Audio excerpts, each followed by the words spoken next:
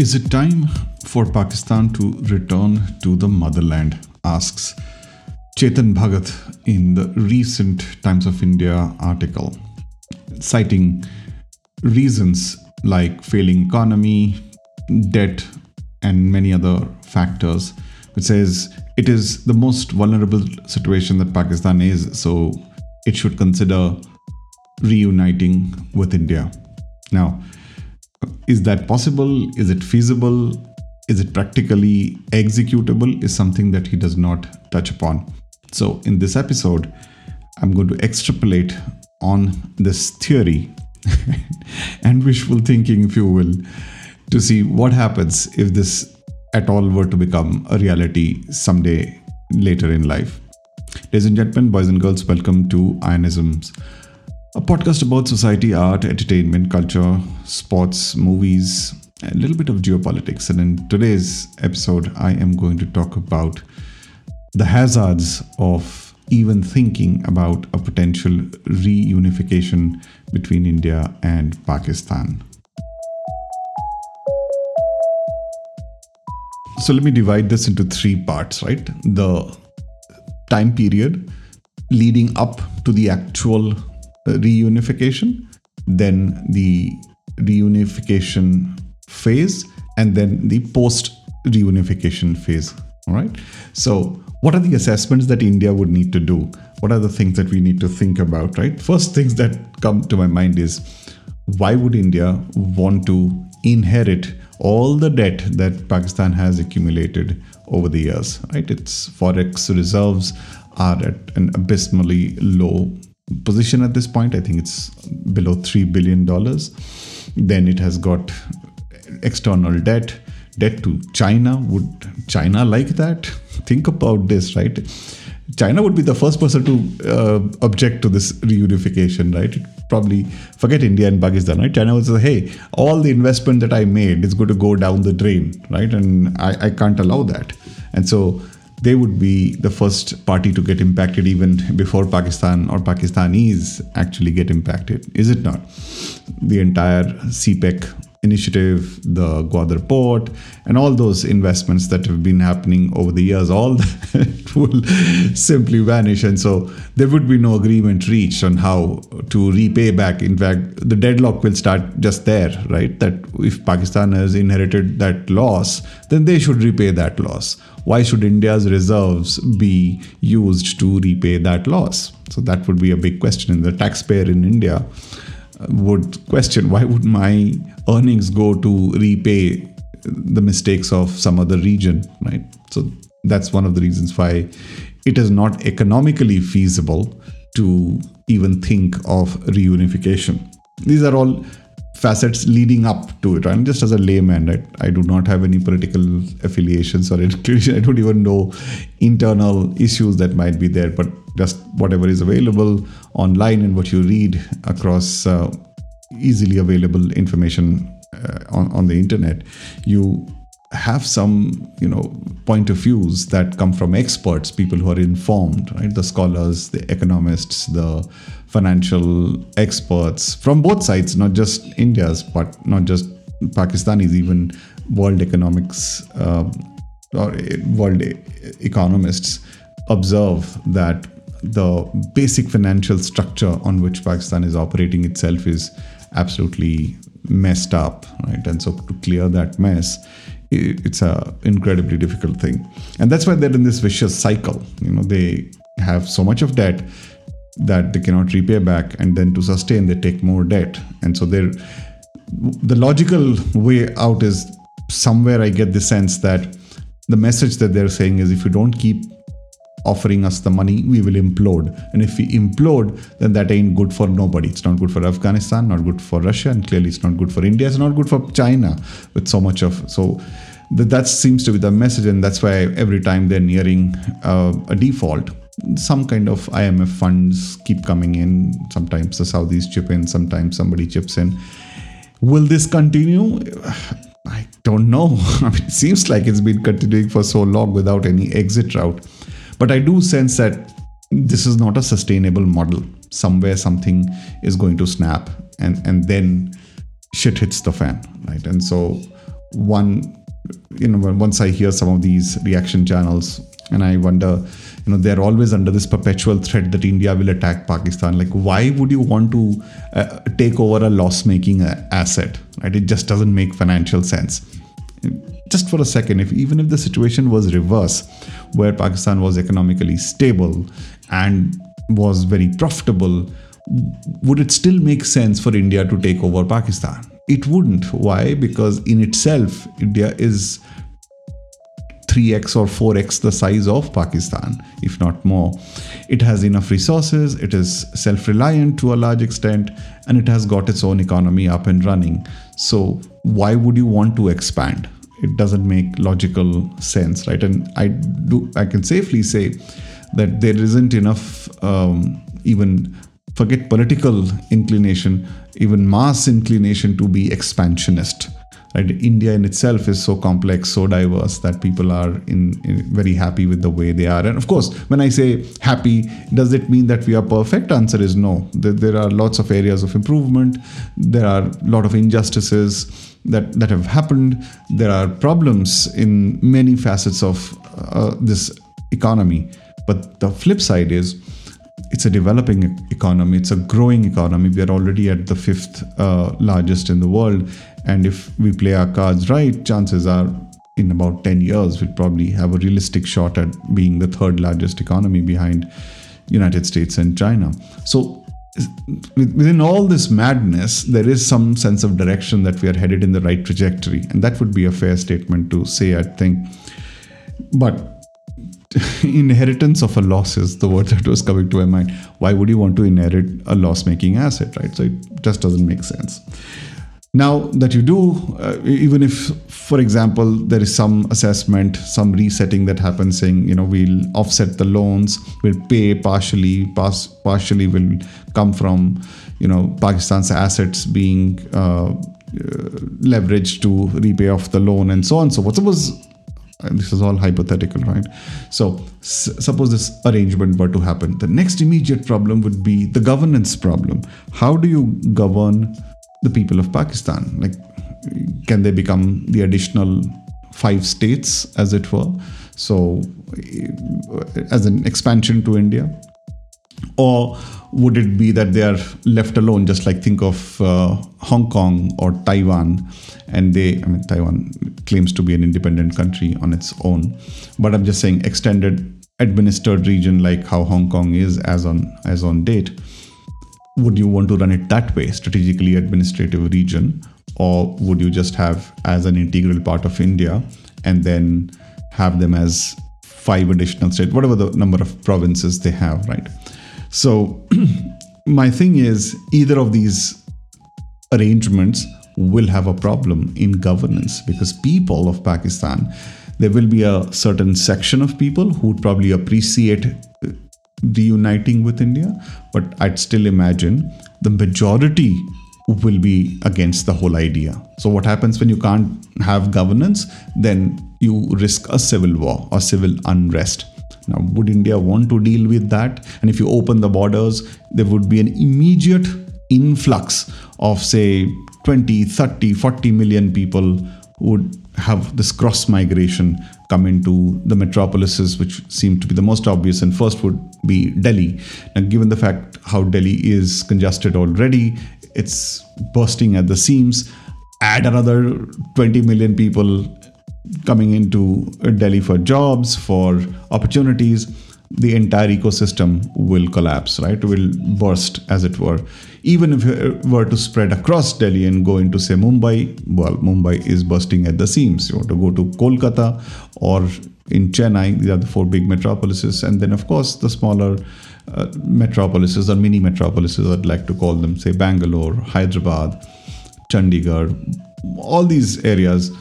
India is already a very densely populated country. You're talking about 482 people per square kilometer, and just add another 20, 30, 40, 50 million people, then clearly the whole systems, including not just the government agencies, the public institutions, the healthcare system, everything would go out of wax, right? And will have these kind of problems. So once you kind of reunite or open the borders, then clearly you can't tell people not to travel, right? Then they will travel. It's like one region. And so how do you manage that? Go back to that example of East Germany reuniting with West Germany. What was the initial reaction? East Germany was economically lesser as compared to West Germany. And so when the borders opened, and that was like not even 1/3, even, lesser population as compared to India and Pakistan, isn't it? And so even then, it was exceedingly difficult for the unified Germany to manage this huge influx from East Germany. And so it took a long time for the things to settle down. Just multiply that by 10x or 20x. It would be that much more complex, that much more difficult. Then the set of laws that India operates on, the constitution, the local laws, the state laws, they are probably very different from how Pakistan operated. And so recalibrating that, making them more aware, will in itself cause a lot of unrest. They being less developed, not just economically, but even from a literacy standpoint, it will take an immense amount of state energy, people's energy, resources to update that. Can it happen instantly? Absolutely not. Can it even happen in the near term? Unlikely. It's a long-term process before people understand the ways how India works. One is what you see on YouTube, and one is when you actually live in that place, right? Two different things completely. And so when you do start living, so somebody who's probably used to the way, say, a Karachi operates or a Lahore operates, and they suddenly start living in Chennai, for example, then they are immediately struck by the cultural differences. The cuisine differs, the climate differs, the taste and preferences differ. And so the set of people who receive these new, I would call them refugees now, but new entrants, new residents of the area will have a lot of adjustments to do. So all the resources that we have, all the institutions that we have will get impacted. So long and short of it is this, that not only will it have governance problems, but leading to this absence of governance might lead to civil unrest. Well, this gives the perfect segue into crime and punishment. Because of all the civil unrest and the breaking down of institutions, it will lead to more crime within the country. It will lead to more atrocities, and people will get more impacted and hurt, and anger will emerge and erupt everywhere. The civil balance, or the balance of peace within a particular region, will completely implode/explode, where the spike in crime will overwhelm the protection forces, be it the police system or the security system, and so many other things. This also opens up the doors for cyber attacks and crimes, where every region has people who are against stability. They might have vested interests, they might have other agendas, and it kind of opens the door for them to wreak havoc. Creating a misunderstanding as we exist today is so difficult, and at that time it will just multiply 100 times. Creating a misunderstanding and then provoking a fight, and which leads to a crime, will just go out of the roof. Do we have the wherewithal to manage the spike in crime? Answer is no.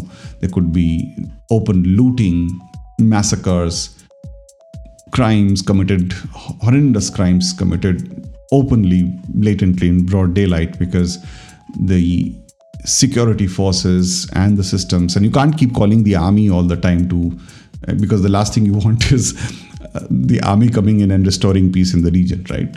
You don't want that either. So clearly an unworkable idea. And so finally, years of animosity between these two nations, right? It is 75 years. And all this story about we being a unified country for thousands of years, that is not the conscious memory. What people have is the animosity, which is very vivid, alive, of the immediate 30 years for sure, from 1990s through say 2000s.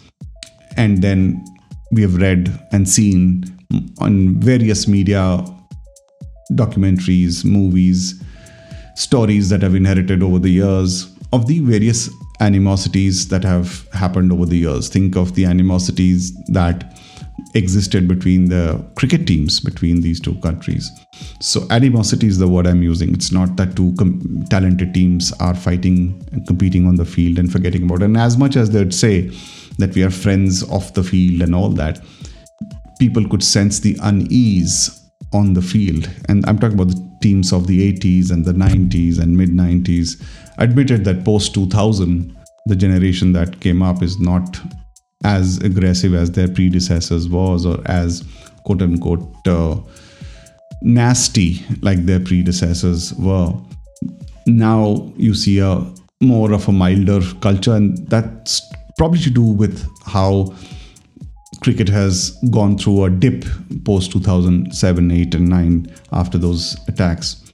And it's only now that the cricketing caliber has risen over the last 2-3 years. And within that, such a short period of time, you already spot one or two characters, right, who are just waiting for the right opportunity to unleash their inner nastiness. But by and large, and I'm talking about the Pakistan national men's cricket team here, by and large, they seem to be, I will fight with you fair and square on the field. Off the field, I kind of respect you as a professional cricketer and all that. But within that 10, 11 or 15 member squad, there are one or two characters, and I don't want to specifically point out or name anyone, but one can sense it. If you follow cricket closely, you will know that if the situation was slightly different, where they were at a higher pedestal than what India is or was, then their demeanor would change. And that is quite evident by, say, the ex-PCB chairman, Mr. Ramiz Raja, whose kind of vocabulary, body language changed when he took the position of the chairmanship of the Pakistan Cricket Board. And you could see a distinct difference between how the gentleman was prior to this appointment and then post it, and now once he is asked to leave, how his vocabulary is post that. And he tries to come across very diplomatic at times, but the inner animosity and the anger is quite evident in his commentary about Indian cricket in particular.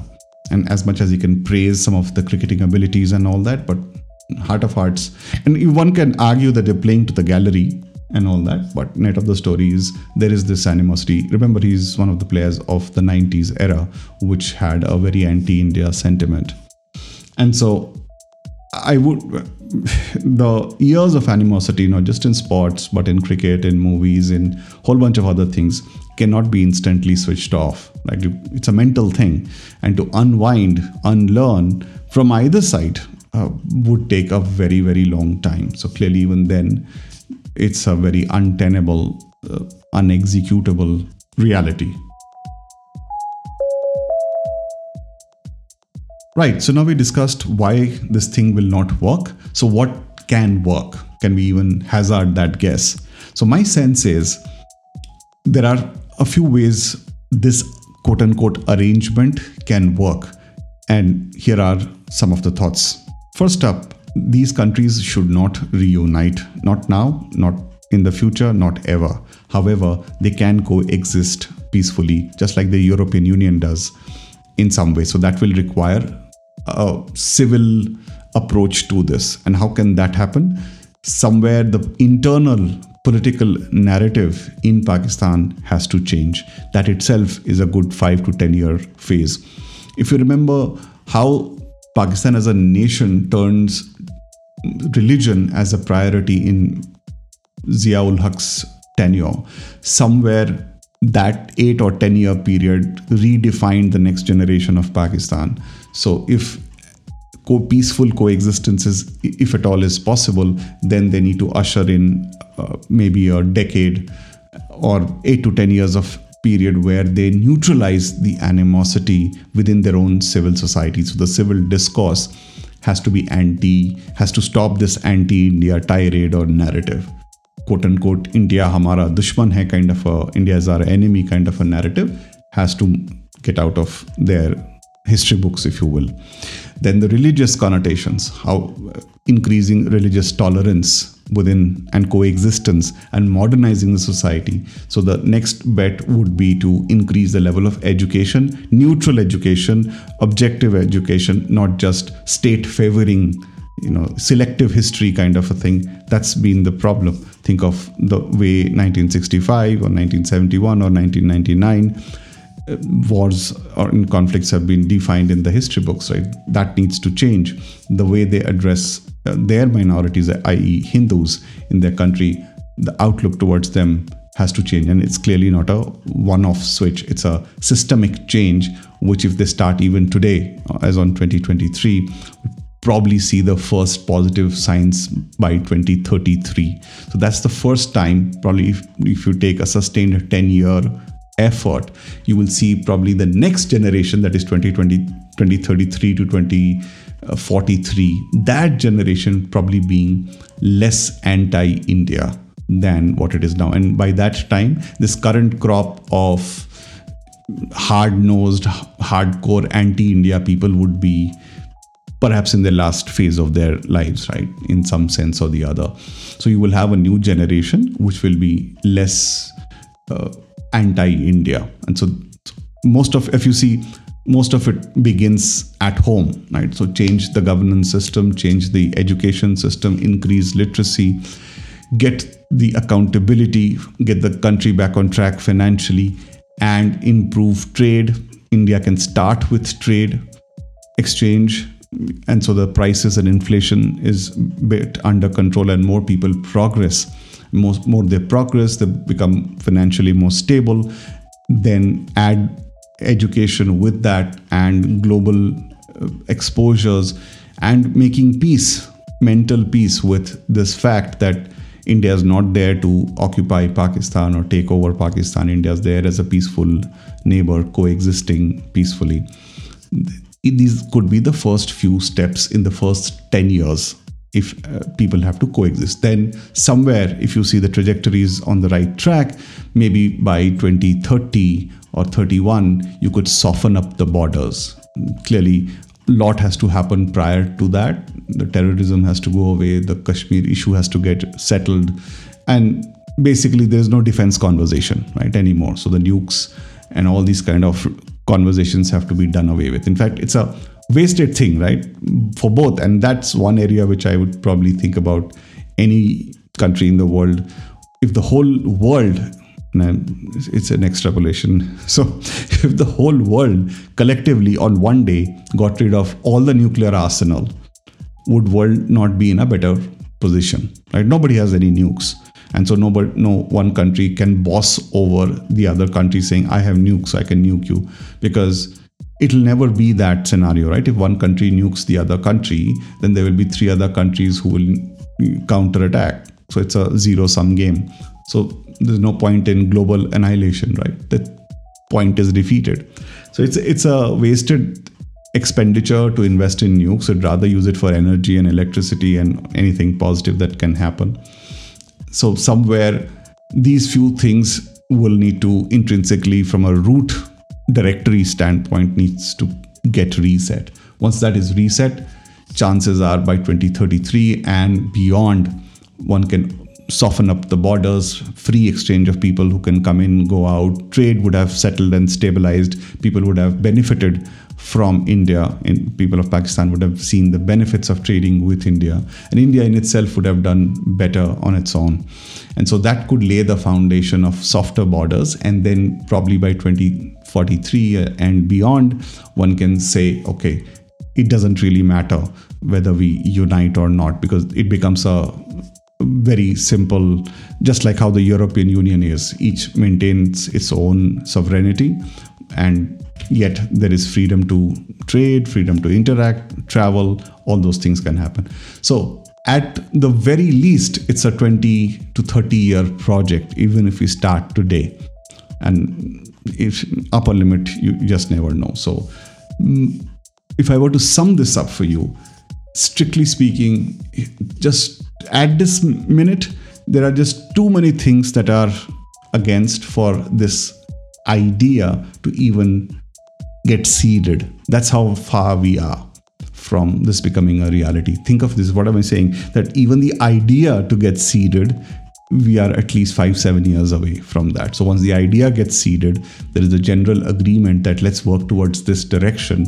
It's another thing. Well, funnier things have happened, stranger things have happened. You never know, because clearly as regular ordinary citizens, we don't know what's happening behind closed doors. What we see on media is not what the real deal is, right? That I think we all agree. So there's a lot more happening with the authorities. People know, those who are the concerned authorities know much more than what we do. So most of the opinions, most of the reactions are basis what is generally available in public domain. But the real story probably lies beyond the public domain, and rightfully so. Not everything needs to be available for public consumption. And so if at all we see a stabler region, and then we have to also think about the impact of a stable region vis-a-vis China. Will they be appreciative of it or not? What role will they play if this region becomes stable? Would they lose the control? And so on and so forth. And so there are multiple players, multiple moving parts. But strictly speaking, if you don't do this, if you don't travel on this path, the way it is going right now is, I think it has a finite time frame for Pakistan. And one can counter argue that, they have gone to the IMF since 1952 or whatever, 22 times or 25 times, whatever the number is. And what stops it from going 50 times? And somewhere I don't see that happening, because the people are that much more aware. There's growing awareness of what's happening in and around not just their immediate neighborhood, but globally. And so the people of Pakistan will probably wake up one day and ask the tough questions that what the hell is going on? When will this stop? And what are you going to do about it? So that seems to be the way forward in my view. However, till that happens, life continues as is. We as a country need to grow much better, much bigger, be much more stronger, get our house in order. As much as the good stuff that is happening in India, there are areas of improvement that we need to focus on. And there isn't time for us to even think about Pakistan or anybody else for that matter. The need of the hour is to raise the standard of living for every Indian across the length and breadth of the country, improve education, improve infrastructure. Those to me are the most crucial facets and factors for India to become the number 3 economy in the next 10 years.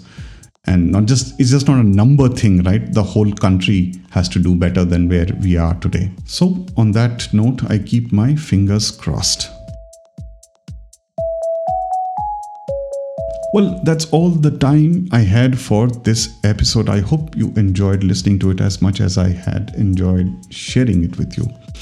These are very difficult conversations, very tricky conversations. So I hope you understand that none of this is scripted, right? This is all spontaneous. So bear with some of the background noise or anything else that might have distracted your listening experience. But I'd love to hear some of your thoughts. And I know people from all over the world are listening to this. Even people from Pakistan are listening to Aayanisms. So thank you for taking the time to join in. And I hope if any people from Pakistan listen to this, this is a very neutral, objective, non-rhetorical, non-jingoistic podcast. And the episode in particular is aimed to see what is the current situation and what can be done about it in a very theoretical standpoint. So there is no personal agenda and anything or underlying deeper, darker truth to this. It's as simple as it gets of a very complex issue.